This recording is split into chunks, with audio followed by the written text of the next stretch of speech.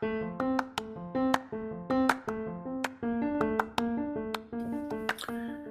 what's going on, guys? Captain Carlos here with Maria Fishing. I know it's been a little bit since we've connected here on the podcast. Sorry, been busy with family, kids, work, everything else going on, crazy life, but all good. I hope you guys are doing well, but I wanted to get back into it here. It's springtime, and that means the water temperatures are rising and the peacock bass are going to go off. They're already starting to go off down here. So I want to talk about how to target those little bit bigger fish with some bigger baits, and the setup that I'm using now, how I rig it, with the type of baits and color and profiles that you can use, the retrieves, what to look for, kind of everything that you're going to need to know in a short time frame to capitalize on this excellent fishery that we have down here in South Florida. So without further ado, I'll dive into it. I've been chasing these things since I was a kid, okay? Almost 40 years now, okay? They are by far my favorite freshwater fish to target. They jump like tarpon, they pull like snook, and they hit like freight trains. I mean, it's just a really cool fish. You can catch them with live bait, you can catch them on a fly rod, you can catch them with lures. It's just, there's not many ways that you can't catch them, should I say. So just an awesome fish. And I typically like to target them either with fly or with lures for the most part, just for sport. They're just really aggressive and they're fast, so usually working lures pretty quickly. The type of setup that I'm typically throwing at these things is a light little spinning rod. It's a 6 to 7 foot medium action rod with a fast action tip. I like a fast tip, just it helps me detect the bite a little quicker, but also helps with working the lure a little more effectively too. And that kind of goes across all spectrums, any type of lure that you're going to throw. Having that faster tip is going to make a difference, guys. I've been using a lot of my homeboy Jamie at Rock Solid Custom Rods, a lot of his rods that he's built custom for me. They work awesome. We use, the high quality components on them, silicone carbide guides. For those of you that aren't familiar with what silicone carbide is, it's one of the hardest ring materials that you could find on the market. So it's built for braided lines. Braided lines is typically what I'm using on these outfits. Reason being, it's super strong, but very flexible, easy to work with, and the diameter of it is incredible. Okay, so typically throwing 10 to 15 pound braided line with a diameter of like 3 to 5 pound test. I mean, it's super thin, shoots through the guides very seamlessly, and it's just awesome when you're trying to make those precise and accurate casts around tight structure, like a bedding fish or a dock or a culvert pipe, or if you're working along a rock wall, anything like that, it helps. The reel that I'm typically matching up this rod with is a 2500 to 3000 size Daiwa BG MQ. That's what I'm using right now. I like that reel. As you guys have, for those of you that have heard the podcast before, I'm a pretty big Daiwa fanatic. Reason being, they haven't proved me wrong. Okay, I've been using their products for a long time, and this reel, they kind of outdid themselves. It's all metal body. It's got oversized gearing for the main gear, pinion gear. The drag system is pretty much the best on the market, in my opinion. Buttery smooth, so it can take those hard hits from these peacock bass, the bigger ones, and those blistering runs. It's definitely capable of it. So we're running 10 to 15 pound braid. I'm running also a 2 to 3 foot section of 10 to 15 pound fluorocarbon or mono, preferably fluorocarbon on the end. I like that little extra stiffness on the fluorocarbon, but also the invisibility factor when you're working these lures across a big fish, these bigger fish aren't stupid, guys, okay? So you need everything in your favor, every little advantage. If you could spend the money on the fluorocarbon, spend the money on the fluorocarbon leader, okay? I typically use Gamma. I like Gamma fluorocarbon. I've been also using over the years. Andy doesn't make bad fluorocarbon for the money, all right? Seaguard, obviously an industry leader. They make good stuff, all right? If you can get the pink fluorocarbon, I would probably go with that. I think Yozuri even makes it too.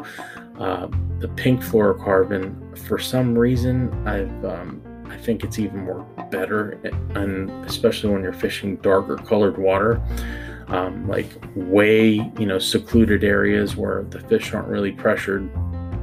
This fluorocarbon color really blends in to the tannic water like that. So, it's kind of seamless, and it just makes your lures and bait appear more natural. Let's talk about baits for a minute. So you can catch these things on all kinds of lures, different actions, profiles, but we're going to talk about the bigger profiles now because we want to capitalize on big fish. So I would bump up, if you're usually throwing a little twitch bait, like a 3-inch twitch bait, bump it up to like a 4 or 5-inch twitch bait. If you want to catch some bigger fish and kind of steer some of the smaller ones away, this is a way to do it. Same with swim baits. I'm a big fan of swim baits, not just for peacocks, but any fish globally. If I travel down to Panama or the Bahamas or the West Coast in San Diego or Cabo, I'm definitely packing some swim baits. Swim baits are universal baits. You can catch any fish in the world for the most part with a swim bait. Okay, it's one of the most deadly tactics there is. Reason being, hence the name, swim bait.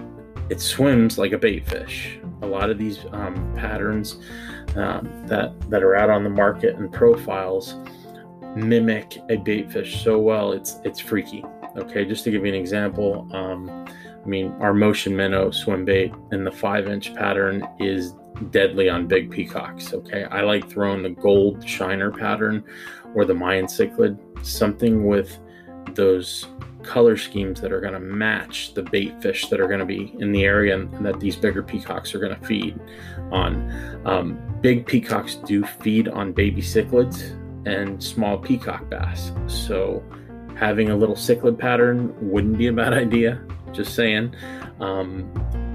Having some natural colors too, like black top, pearl belly, white belly, black and white you can't go wrong with, but gold, having a little bit of gold in here is your golden ticket to Mecca peacock heaven, so to speak. Okay, you want to catch big peacocks, make sure your lure's got some gold in it somewhere, somehow.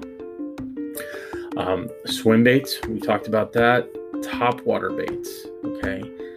I can't tell you how many large peacock I've done and done well with topwater baits. Certain times of the day though, okay. Usually I do pretty well early in the morning or late in the afternoon, right before sunset. You can do pretty well on topwaters, and the cool thing about topwater is anybody that's thrown a topwater is the explosiveness of it. These fish literally launch out of the water to explode on these baits. So as far as a bite, it doesn't get better than that. So definitely have a couple topwaters in your bag.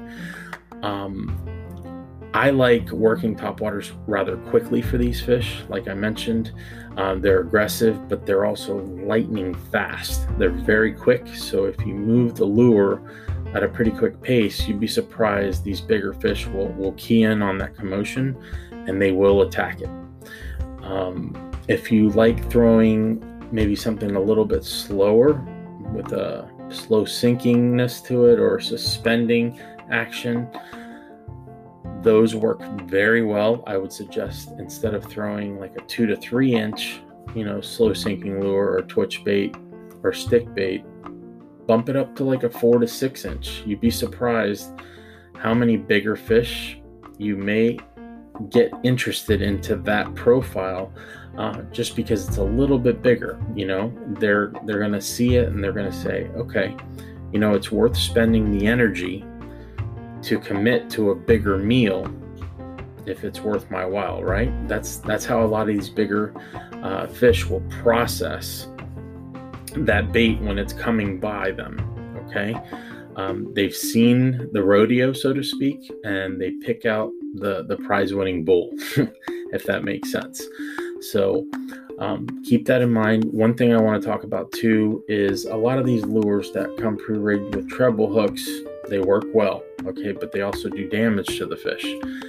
There is no thing that says that you can't swap out the hooks. A lot of times I will swap out the hooks and I'll put inline singles on there, like BMC Coastal Blacks, the 2X, 3X strong. I've done really well with those hooks. They're razor sharp and they hold up and they don't bend out. So if you do hook a fish that's in the double digits, it's going to hold up. I mean, I've hooked 100-pound tarpon on those hooks and they've held up. So keep that in mind. There's even guys that, buddies of mine that have used treble hooks on the front near the face of the lure or the head, and they'll use a single hook in the back because that's where a lot of the fish attack to the rear. So to eliminate the fish from, or minimize, should I say, the fish from getting harmed, they'll run that single on the back and it won't affect the action of the bait at all. It'll still swim and, deliver that enticentiveness just fine, okay, to draw in the bite. I hope you guys learned something here. If you did, make sure you give us a like on Facebook, follow us on Instagram, check out our YouTube channel. We're constantly updating fresh content there, and we appreciate you very much for tuning in, and God bless, and we'll see you on the next go around. See ya.